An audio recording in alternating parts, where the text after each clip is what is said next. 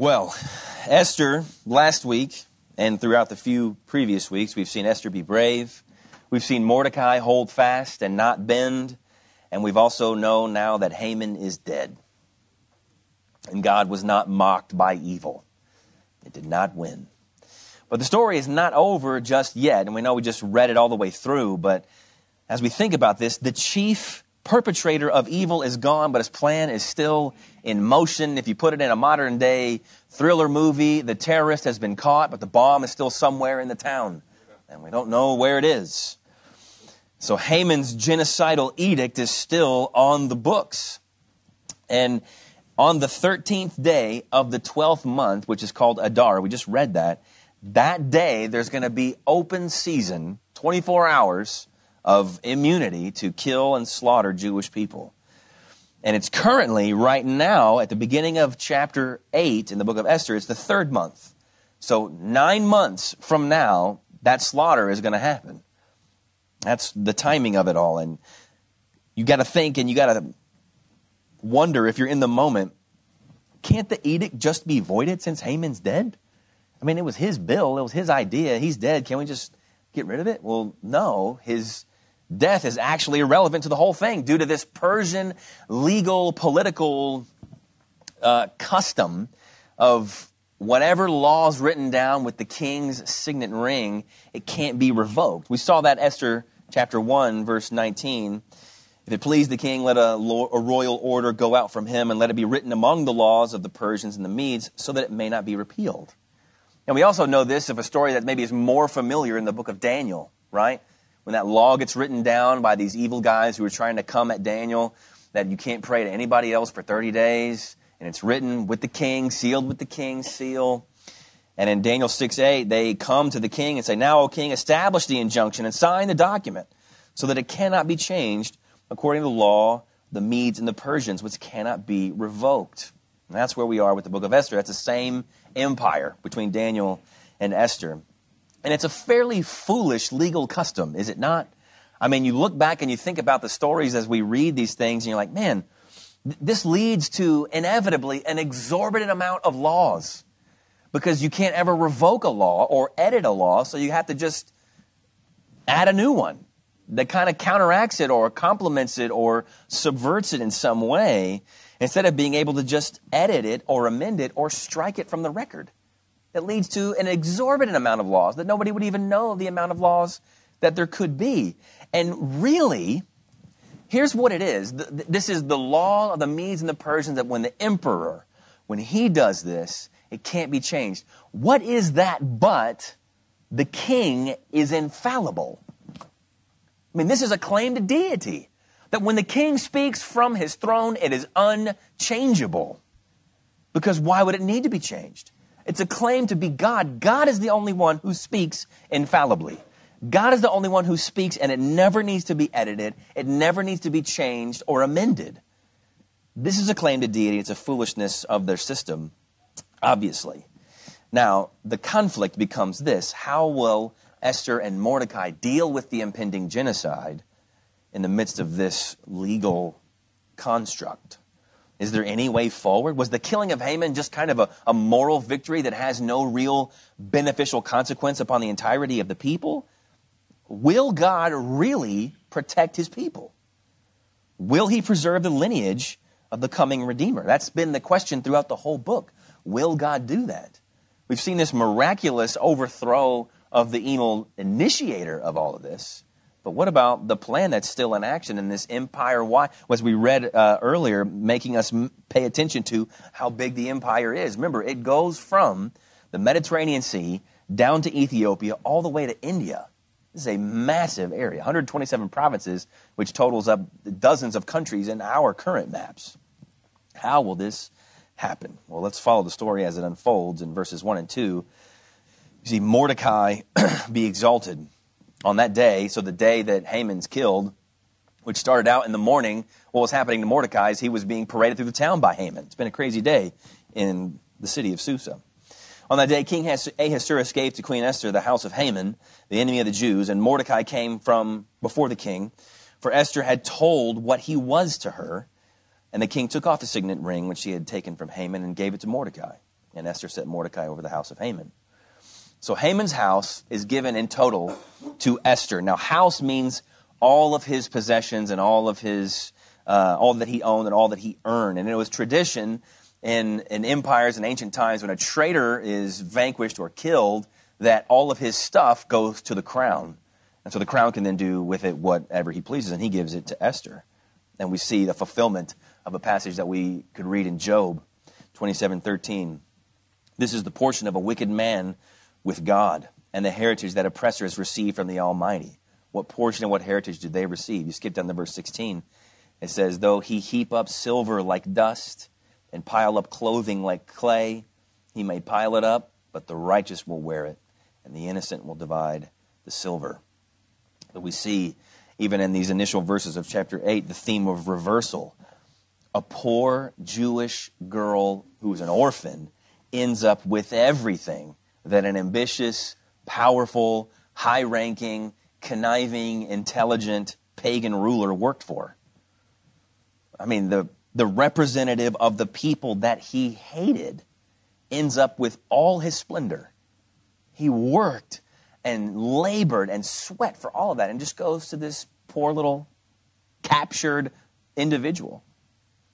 This just fulfills Ecclesiastes 2:18 and following. I hated, says Solomon, all my toil in which I toil under the sun, seeing that I must leave it to the man who will come after me. And who knows whether he will be wise or a fool? Yet he will be master of all for which I toiled and used my wisdom under the sun. This also is vanity.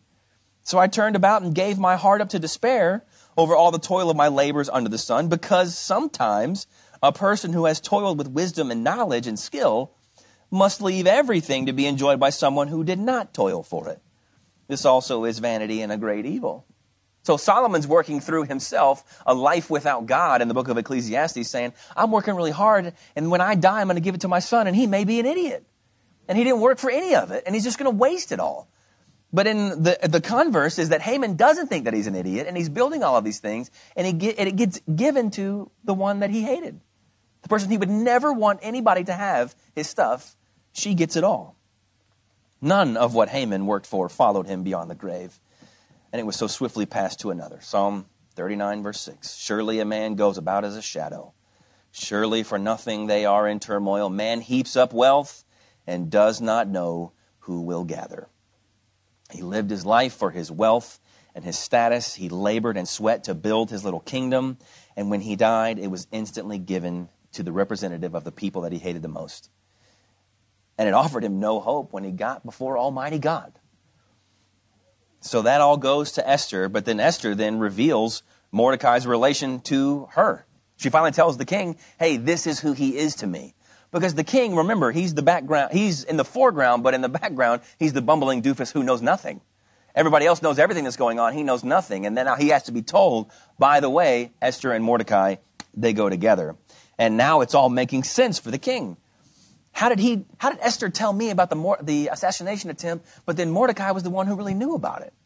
And then now Esther's coming in and talking to me. I know she didn't know about Haman's evil plan because I had her sequestered away in the harem, and 30 days I never even talked to her. And she doesn't have a newspaper. She can't read about any of this stuff. So, okay, so this Mordecai guy. And then he's now also aware of Mordecai's courage. Mordecai, who worked in my outer realm of the government, he and Haman had a beef this whole time. And he never bowed down. And even when he knew that his people were slated for genocide, he didn't fold once. I mean, imagine the witness of Mordecai now to the king who's just now aware of all of these things that have always been true. And so then what happens? Mordecai replaces Haman. Esther quickly gives all of what was Haman's to Mordecai, her adoptive father. The signet ring, the king's signet ring, is pulled off of Haman's dead corpse and given to Mordecai. The once overlooked, while the other was promoted, he didn't complain. He just obeyed, just faithfulness every day, all day long. And Esther transfers ownership over everything to Mordecai. He was humble before God, and God chose to exalt him in this way, an entire reversal of roles. We can see it poetically laid out in Proverbs 11, 18 and following. The wicked earns deceptive wages, but one who sows righteousness gets a sure reward. Whoever is steadfast in righteousness will live, but he who pursues evil will die. Verse 21, be assured an evil person will not go unpunished, but the offspring of the righteous will be delivered. Verse 23, the desire of the righteous ends only in good, and the expectation of the wicked in wrath. And in verse 28, whoever trusts in his riches will fall, but the righteous will flourish like a green leaf. So then we see this reversal take place. And now a solution to the genocide has to be dealt with. Now that the formalities are out of the way. Verse 3 picks up, then Esther spoke again to the king. She fell at his feet and wept and pleaded with him to avert the evil plan of Haman the Agagite and the plan that he had devised against the Jews. When the king held out the golden scepter to Esther, Esther rose and stood before the king. And she said, if it please the king, and if I have found favor in his sight, and if the thing seems right before the king, and if I am pleasing in his eyes, let an order be written to revoke the letters devised by Haman the Agagite, the son of Hammedatha, which he wrote to destroy the Jews who are in the provinces of the king. For how can I bear to see the calamity that is coming to my people? Or how can I bear to see the destruction of my kindred? So Esther, after all of this, Haman, his body is dangling 75 feet above the ground, impaled on this giant pole, and she risks her life again. You thought it was done. It's not done. She has to go before the king again. The whole golden scepter stuck out in response to her being accepted in the presence of the king. She has to do it again. She's not done being faithful to God yet. And notice she's not quitting until she's done. See, obedience to the Lord gets easier over time. It's like a discipline and a habit. Denying the flesh and putting on Christ, you get quicker at it. Remember how she fought and argued the slightest bit when Mordecai told her to go and do that? And then she has these moments of panic at the banquet and then scheduled another banquet that ends up working out in her favor and the favor of the people. But now she just immediately, right after all the dealing with Haman's house is done, she goes right to the ground, and no longer is she standing kind of trembling. She falls on her face and is pleading openly for the king. Obedience to the Lord gets easier over time. It builds over time. There's no secret trick. There's no get holy quick scheme. There's no crash diet for piety. It's just the slow obedience over time. One time I heard an older man ask my own father, how do you know the Bible so well? How do you know the scriptures like you do? And he gave an illustration which fits here. When you're somewhere where it snows, really snows, like Colorado, somewhere up north, and then the first big snow is coming on just plain bare ground, the snow is coming down heavily, but it doesn't look like it's doing anything, right? I mean, it's dropping in between the blades of grass. It's filling in holes, and the screen-style patio tables. It's got to fit on all the little railings of it before it can span across. But then once there's a layer, whatever that moment is, that layer that has filled in all the holes, all the crannies, all the crevices, then what happens when the snowfall keeps going? It just piles up. That's what obedience to God is like. It looks like it's slow and you're doing nothing and you're failing. But then as it fills in all those crannies, it just gets easier and easier. That snow sticks faster and faster, and just builds up to where you don't even see the ground anymore. Esther is living in that moment. She intercedes for her people. She's fully embraced her representative role, and her job isn't done until they are protected. No longer reflecting, her reflex being her own well-being. You know what's going to happen to me if I go before the king, Mordecai. None more of that. Her instinct now is completely for her people. And the king grants her request. Kind of. Then King Ahasuerus said to Queen Esther, verse 7, and to Mordecai the Jew, behold, I have given Esther the house of Haman, and they have hanged him on the gallows because he intended to lay hands on the Jews. But you may write as you please with regard to the Jews in the name of the king, and seal it with the king's ring, for an edict written in the name of the king and sealed with the king's ring cannot be revoked. So he grants the request, but kind of, because he can't cancel the edict, right? Because of this foolish law of the Medes and the Persians where you can't ever edit a law or revoke it. You can't just nullify it. But is God bound by the foolish laws of men? No, we know he's not. Instead, the king, what he does is he gives Esther and Mordecai the freedom to write another edict. Hey, you guys got the ring now, so just take that ring and go write whatever you want, and that'll be it. Go do that. Royally verified by the signet ring, it'll be a real law.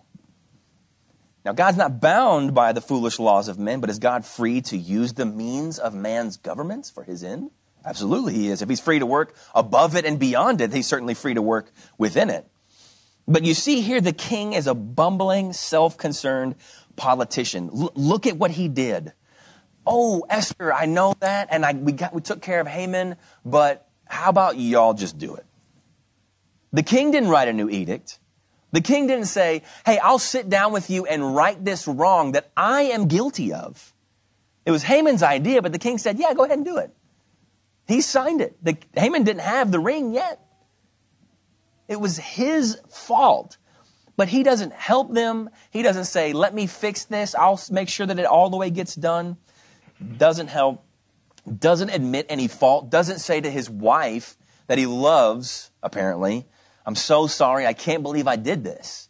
I can't believe I let this go. I need to really reconsider how I've been ruling this empire. If I could let something like this just slide under my nose. None of that. He stands an example for all of us that God rarely places truly good men in power. Rarely. 1 Corinthians 1, 26 through 29. For consider your calling, brothers.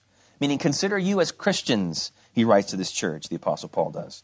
Not many of you were wise according to worldly standards, meaning you don't have a lot of degrees and a lot of credentials. Not many were powerful, meaning you don't have high ranking in the government and other things like that. Not many of you were of noble birth, meaning famous, celebrity, having that kind of influence. But God chose, what did he choose? What did God decide to choose as far as it goes to the church? He chose what is foolish in the world. It's not really foolish, but the world thinks it's foolish. To shame the wise. God chose what is weak. It's not really weak, but in the world's eyes it is. To shame the strong. God chose what is low and despised in the world, even the things that are not, to bring the nothing things that are, so that no human being might boast in the presence of God. God rarely puts a truly good, a godly man in power. That's why we don't see a lot of actual celebrities or athletes or politicians or CEOs that are truly born again. They're believers. Because who chooses?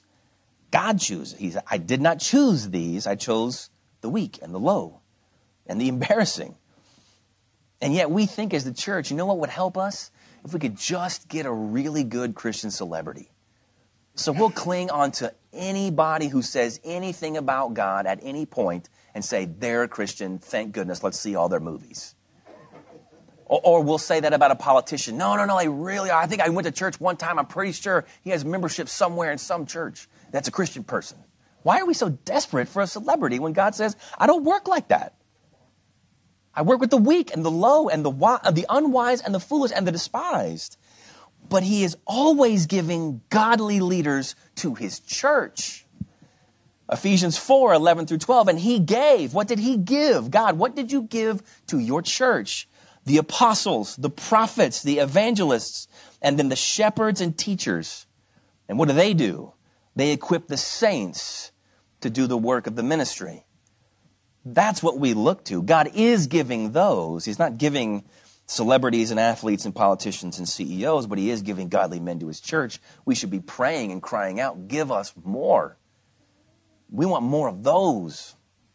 We don't hope in men or in offices. Like Psalm 27 through 8 says, some trust in chariots and some in horses, meaning the power of an army, of an authority, of a country, things like that. Some trust in those, but what do we trust in? We trust in the name of the Lord our God. They collapse and fall, but we rise and stand upright.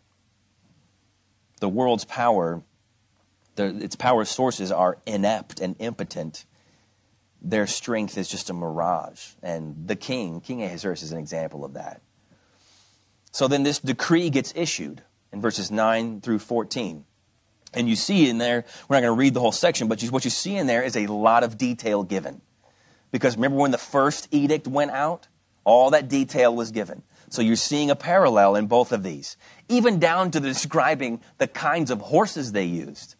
They were the really, really fast ones, and they were all sired by the royal stud, the horse that's been bred for all these things. That's the horses that they used because this news has got to get out.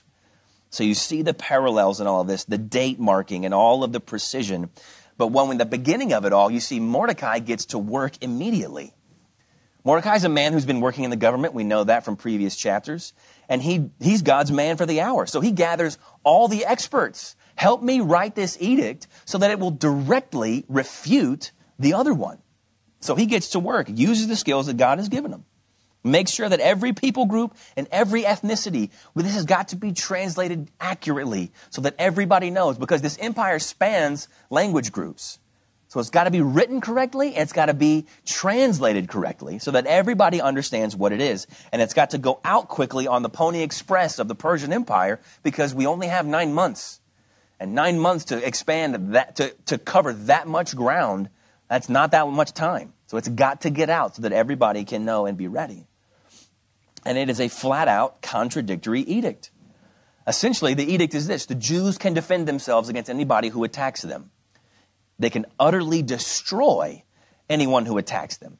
Not just, you came after me with a club, I can come after you with a club. You came after me with a club, I can burn down your village and kill everybody in it. Because that's the edict that was written against them. No laws limiting the retaliation to proportionate levels. Everyone who attacked the Jews can have the utmost level of wrath rained down upon them by the Jews. It leveled, in a sense, the barbaric playing field. Now the Jews are gearing up and they're organizing for war. It's as if the lunchroom said, fight, fight, fight, and the teachers say, no, we'll do it after school. But then all the bullies, lackeys, all got detention. And so they can't hold the arms back of the kid getting beat up. So now it's a fair fight, and we have the exact same amount of time to prepare for it. That's the playing field now. It's the edict, though, if you think about it, is it truly equalizing? Well, no. There's far less Jews, and they're scattered all over the place. There's not like a high concentration where they can just defend some mountain somewhere. This is not an equalizing, truly on the human level, equalizing edict, but it does show the active hand of God in their favor. And it empowers the weak and makes the strong worry. That's where they are. Now they have to worry and panic. And so we see verse 15, then Mordecai went out from the presence of the king in royal robes of blue and white with a great golden crown and a robe of fine linen and purple. And the city of Susa shouted and rejoiced. The Jews had light and gladness and joy and honor. Mordecai is certified royalty. Certified royalty. He's got the robes, the outer ones and the inner ones. And they're in the royal colors. Blue and white was the imperial colors of the Persian Empire, and he's draped in them. He's truly at the top. He has surpassed Haman even. The citizens of Susa, they volunteer their adulation. They don't have to be forced. Like when Haman would walk through the town, everybody's forced to go down and give him homage. These people are offering it to Mordecai all on their own. That's how thankful they are to have him as a leader. And when he is announced as the ruler in this level, contrast it with all of the shouting and the rejoicing and the light and the gladness and joy and honor to when Haman gets that role. In chapter 3:15, or when Haman issues that edict, the couriers went out hurriedly by order of the king, and the decree was issued in Susa the citadel, and the king and Haman sat down to drink. But the city of Susa was thrown into confusion. Haman's edict goes out, it's confusion. Mordecai's edict goes out, and it's rejoicing.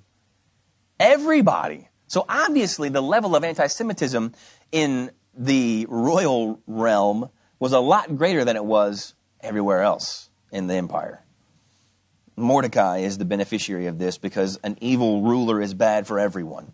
Proverbs 29:2, when the righteous increase, the people rejoice, but when the wicked rule, the people groan.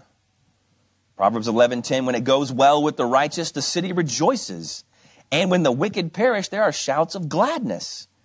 The city is glad to be under Mordecai's leadership, and God's common grace is being poured out in Susa. Even these unbelievers, we would much rather have Mordecai than Haman. This is way better for us. But the Jews rejoice particularly. As you see there in verse 16, but then in 17, in every province and every city, wherever the king's command and his edict reached, there was gladness and joy among the Jews, a feast and a holiday. It's like a wave going through the empire. And as the news hits a new town going out from the capital of Susa, there's just joy and gladness just rolling to the perimeters of the empire. And many from the peoples of the country declared themselves, or became is a better translation of that. I'll get to that in a second. Became themselves Jews, for fear of the Jews had fallen on them. This edict goes out and they're just rejoicing. Psalm 5:11 would come to mind. But let all who take refuge in you, God, rejoice. Let them ever sing for joy and spread your protection over them, that those who love your name may exult in you. God's favor and his kindness to people is causing all of this rejoicing in those people, of course. But what else is it leading to? It's leading to conversions. So that word declared would be better translated became. These people are becoming Jews. They're becoming Jews, meaning they're converting. They're leaving behind their pagan rituals, and they're becoming worshipers of the one true God. Suddenly, this downcast, doomed people group is shouting for joy in the streets, and you got to wonder, why are y'all doing that? What's going on? Haman's edict didn't go away, right? So why are y'all so happy? Oh, wait. These people are so confident of a victory when it's a level playing field that they're celebrating now? This thing's 9 months away, but they're celebrating now.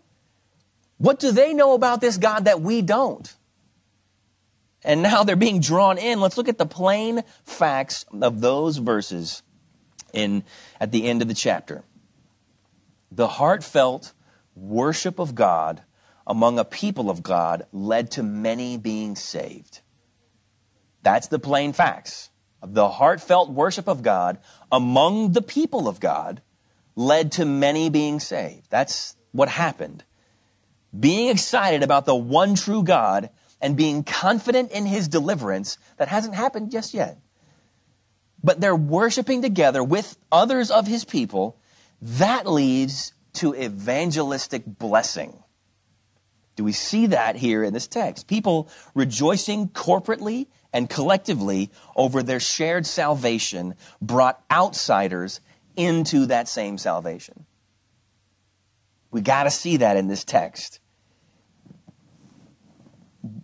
Pastor, that's happening there and then, and it's a different situation. Well, let's just put it in our context. What have you been saved from?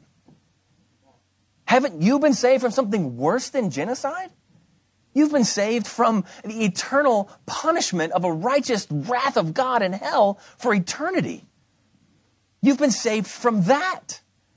So then, why aren't people being converted in droves because of us and because of our worshiping of this one true God? I got to think that maybe it's because more often than not, when anything comes into conflict with worship, with the gathered body of people of Christ, anything that we're doing else outside comes into conflict with that, we'll choose that thing over worship. So that we never have to tell anybody, hey, I'm not going to be there because I can't miss worship. Or, hey, I can't pick up your shift. Or, hey, my kid's not going to be at that thing. Or, hey, I can't go on that trip because I can't miss worship. Well, don't you do that every week? Why do you got to miss it this time? Yeah, I only get to do it once a week. So I can't miss it. I got to be there.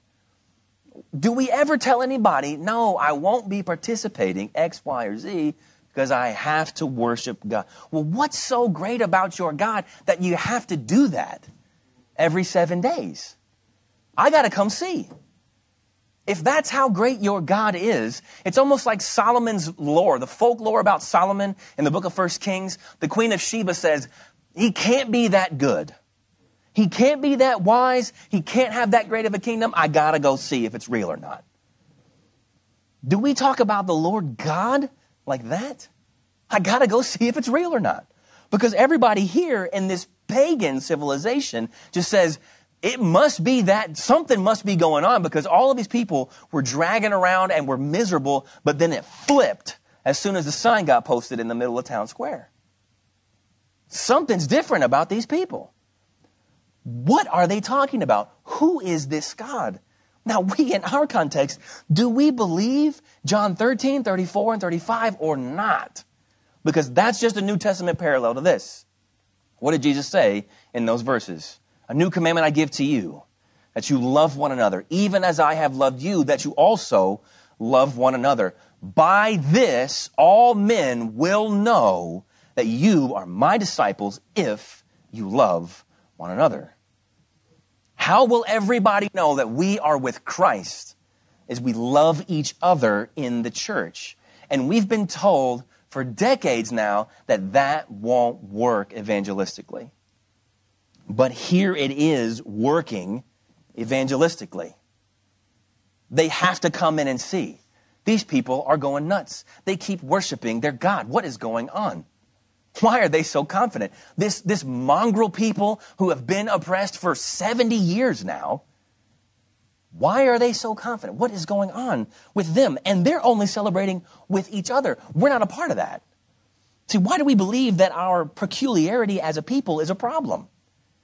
We think that it is, but what verse has convinced us that fitting in with the lost will win people to Christ? Where is that verse? It's not here in the scriptures. That's nowhere in the Bible. Those Jews did not blend with the Persian of those days. They didn't blend with the Persian culture, yet they win many of those Persians to the true faith. Did anyone in the scriptures used to save massive amounts of people, did they blend in with the culture? Did Jonah blend in with Nineveh? What was his message? Hey guys, I'm going to stay here for 4 or 5 years before I do anything. I want to earn the right to be heard. I'm going to sit through and I'm going to get to know you guys where you're at, meet you where you are. He walks end to end of the city saying God's going to destroy you in 40 days unless you repent. And then what happened? They all repented. And then Jesus says to his people and his era, those people, the Ninevites, are going to rise up in judgment against you because you won't believe and you're seeing miracles. All they heard was repent or die, and they all got saved. What about the apostles? Was that their message? No, their message was, you killed the Savior. And they say, what do we need to do to be saved? What do we need to do? Acts 2, Acts 4, Acts 14. That's the message. We're not called to fit in, but we're called to be peculiar. Matthew 5:16, in the same way, let your light shine before men that they may see your good works and glorify your Father who is in heaven. You look different. Everybody can see you, and they're in the darkness, and you're the light. And when you're in the dark, light hurts your eyes, but it does let you see. And that brings people in. Ephesians 5, 7 through 12. Therefore, do not become partners with them. For at one time you were darkness, but now you are light in the Lord. Walk as children of light. For the fruit of light is found in all that is good and right and true. And try to discern what is pleasing to the Lord. Take no part in the unfruitful works of darkness, but instead expose them. For it is shameful even to speak of the things that they do in secret. 2 Corinthians 6. This is not a passage about marriage, though it's uniquely applied to marriage. Or exclusively applied to marriage, but it applies to all of the life of the Christian. Do not be unequally yoked with unbelievers. For what partnership has righteousness with lawlessness? Or what fellowship has light with darkness? Or what accord has Christ with Belial? Belial is a satanic idol. Or what portion does a believer share with an unbeliever? What agreement has the temple of God with idols? For we are the temple of the living God. And then James 4:4, perhaps the heaviest of them all. You adulterous people, do you not know that friendship with the world is enmity with God? Therefore, whoever wishes to be a friend of the world makes himself an enemy of God. Our peculiarity, this isn't hateful. This is the word of God. It isn't anti-missions or anti-evangelism. It is missions and evangelism. We go and look different, and people say, why are you different? Why are you rejoicing, Jews in Susa and elsewhere in the empire? Why? There is no way. We have to come to this kind of conclusion. There is no way to do true evangelism and have everybody like you. But that's what we want. There's got to be a way to do evangelism, and the worst thing that happens is that they're just unaffected and neutral. But that's not the biblical case. Either they get converted or they kill you. That's the scriptures. That's what we're left with. So either they will love it or they will hate it. Shooting for a neutral response is not just foolish, it's unbiblical. What good is it if they like you if they're a foreigner to Christ? He has to know Christ in order to be saved. And it was the Jews being Jews that won people. The Jews being Persians did nothing. Esther being a Persian did nothing. When were her people saved? When the king knew, I am a Jew. When she was hiding that, it did her people no good and did her no good. Does our evangelism then cause the lost to fear? Because these people, for fear of the Jews, had fallen on them. Because what does the fear of God do? Proverbs 19:23. The fear of the Lord leads to life. It leads to life. And whoever has it rests satisfied. He will not be visited by harm, by the harm of God. The fear of the Lord leads to life, not trembling, not oppression, not some kind of perverse slavery. It leads to life. Life. So if we identify ourselves with these Jews, let's think about chapter 8 here as we close. We're in a similar moment. We're not the actors on our behalf. We're needing saving from impending doom as people in the world anywhere. And we need a representative before the sovereign to speak on our behalf. So let's think about Esther and Mordecai and their typology. You know what I mean when I say typology? Type being a representative. Like a shadow is a type of the actual thing that's casting the shadow. So look at Esther. She identified as one of the doomed. She did. And she sanctified, or she sacrificed her life for them. She didn't have to give that life, but she sacrificed her life. So also did Jesus for us. He identified as one of us and sacrificed his life so that we might be saved. Listen to Mordecai. Mordecai refused to worship the evil one, Haman. And after suffering at least the threat of death, he was exalted. And now is at the right hand of the throne. So is true for Jesus. He would not worship the evil one, Satan, and then thus subvert the cross and get the kingdom without having to go through it. And now where is he? He's at the right hand of the Father. That's the typology. We see Christ in these types and shadows in the Old Testament. But what we need is a perfect Mordecai and a perfect Esther. And what they get to do, they bring this salvation, but it's not yet there. It hasn't happened yet. In chapter 8, are the Jews actually saved? No. Has Judgment Day actually come? No. It's 9 months away. So why are they celebrating as if it has? Because Haman has been crushed and Mordecai wears the crown. That's why. All that's left is the curtain draw in 9 months. It's an inevitable conclusion. It's as good as done. And that's where we are as Christians. Why do we call ourselves saved right now? I'm not in that yet. But we call ourselves that, and rightly so. Why do we sing like we're in the new heavens and the new earth? That's one of the most glorious things that we do every Lord's Day is sing, and all these voices in our weirdly shaped room are like hitting each other.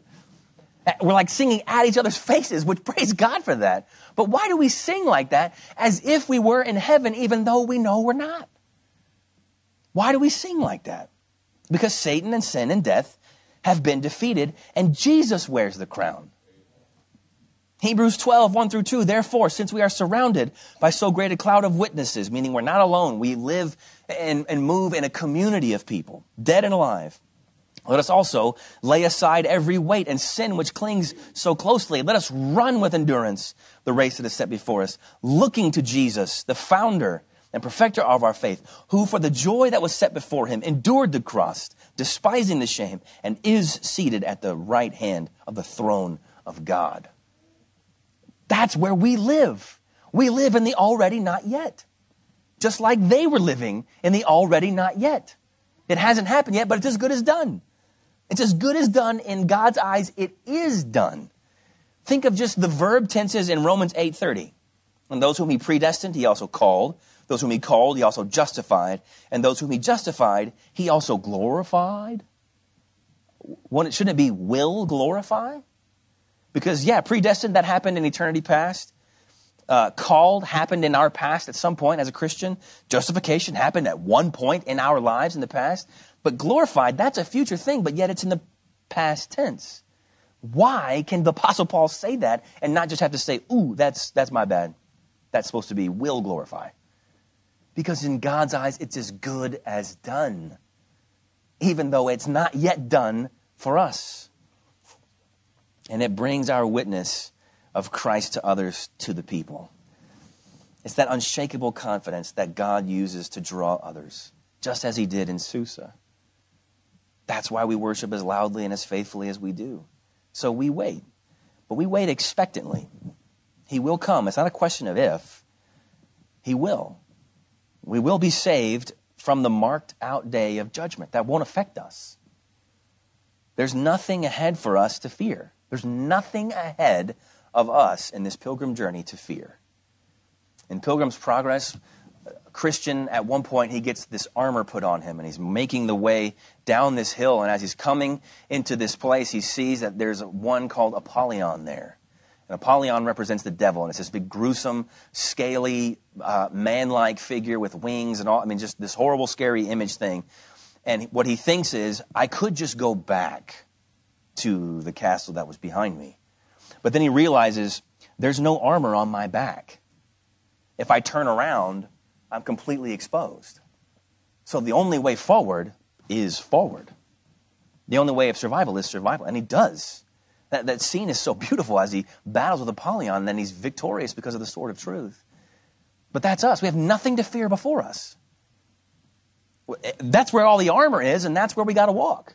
That's where we've been given the protection. So we walk forward, knowing in the already not yet of this life. And we rejoice exuberantly. We sing like heaven is already our dwelling place. We let life's buts, well, what ifs, or whoa, what abouts, we let those just slide off our back. Yeah, we're going to get sick. Yeah, cancer could come. Yeah, pain and suffering will happen. I could lose my job. Could get threatened by the government. That could happen. But we're going to be glorified. It's as good as God's honor that we will be glorified. So we can sing now. Trials are inevitable, yes, but glory is far more certain than trials. Romans 8:18, for I consider that the sufferings of this present time, I consider that suffering, whatever sufferings you could go through in this life, are not worth comparing. They're not even worth mentioning with the glory that's going to be revealed to us. And so with that, we pray for increased faith. We ask our Lord, help us endure to the end. The disciples in Luke cry out, increase our faith. We should be saying that every day. Increase my faith. Deepen our desire for faithfulness. And your heavenly Father, who knows how to give good gifts and who will bring home every child that he has chosen, he will supply that strong faith, and he will bring you all the way home, just like he does in this illustration of Esther chapter 8. Amen. Father, we thank you for that truth that you bring us home. Lord, we can read the scriptures all day long and see nothing but our failures, and we know that we are sinners. But there is no condemnation for those who are in Christ Jesus. That being in Christ means that our Savior, our representative, our elder brother, the one who loves us, is at the right hand of the throne. He has all of the power. And he's interceded on our behalf on something far greater than just writing a contradictory edict in some book of law somewhere. He paid for it. He let the day of judgment come to him, and he died in my place. Lord God, forgive us for thinking so lightly of that. Forgive us for some days just being and acting as if we're over it. That it's great, but what else is there? Father, reignite a burning appreciation and the blinding brilliance of the gem of the gospel to us. May we see types of Christ like Esther and Mordecai, but they are just mere shadows of the real substance, who is the man, the God-man, the Lord Jesus Christ. May he be our treasure, our greatest desire, our greatest possession. Even though we know we don't possess like we possess shoes or a car or something, but the greatest thing that we have is our Savior, the Lord Jesus Christ. May we be invigorated by your word to see that more and more, and that it would grow and grow and grow in us. And as we labor, Lord, now in the already but not yet, Lord, we know that we are saved. We know that our confidence is sure. We know that our anchor extends over the rod behind the veil, and it can't be moved from the Holy of Holies, that we are there, but we're not there yet. Help us. Help us to endure. Increase our faith. Deepen our relationships with each other, that we might bear one another's burdens and lean on one another. When those horrible medical announcements come, when those tragedies are told us, when inevitable pain comes, a trial comes, strife comes, Lord, thank you for not having us do this independently, as if we're all staying in our own lanes and running around the same track, but we're all independently competing. Lord, we run the race together, this giant gaggle of people that can carry one another, that can wait back for those that have fallen, that can encourage one another, nourish one another. Father, thank you for the church. Thank you that we are not left alone. And we know that we are certainly not left without your Spirit. Thank you for filling us, that we are the temple of God. May we bear that afresh in us. May that be a precious reality that we know that we have. We are the temple of God. And Father, we ask that you would bless us as we move forward in our week and in our lives. May we grow in Christ-likeness more and more. And may the gospel be ever on our lips. And may we see many converted to Christ. May we see many who want to declare themselves or become Christians because they see our love for each other and know that our arms extend wide to them, because our arms are only an extension of Christ's. And we ask this all in his holy name. Amen.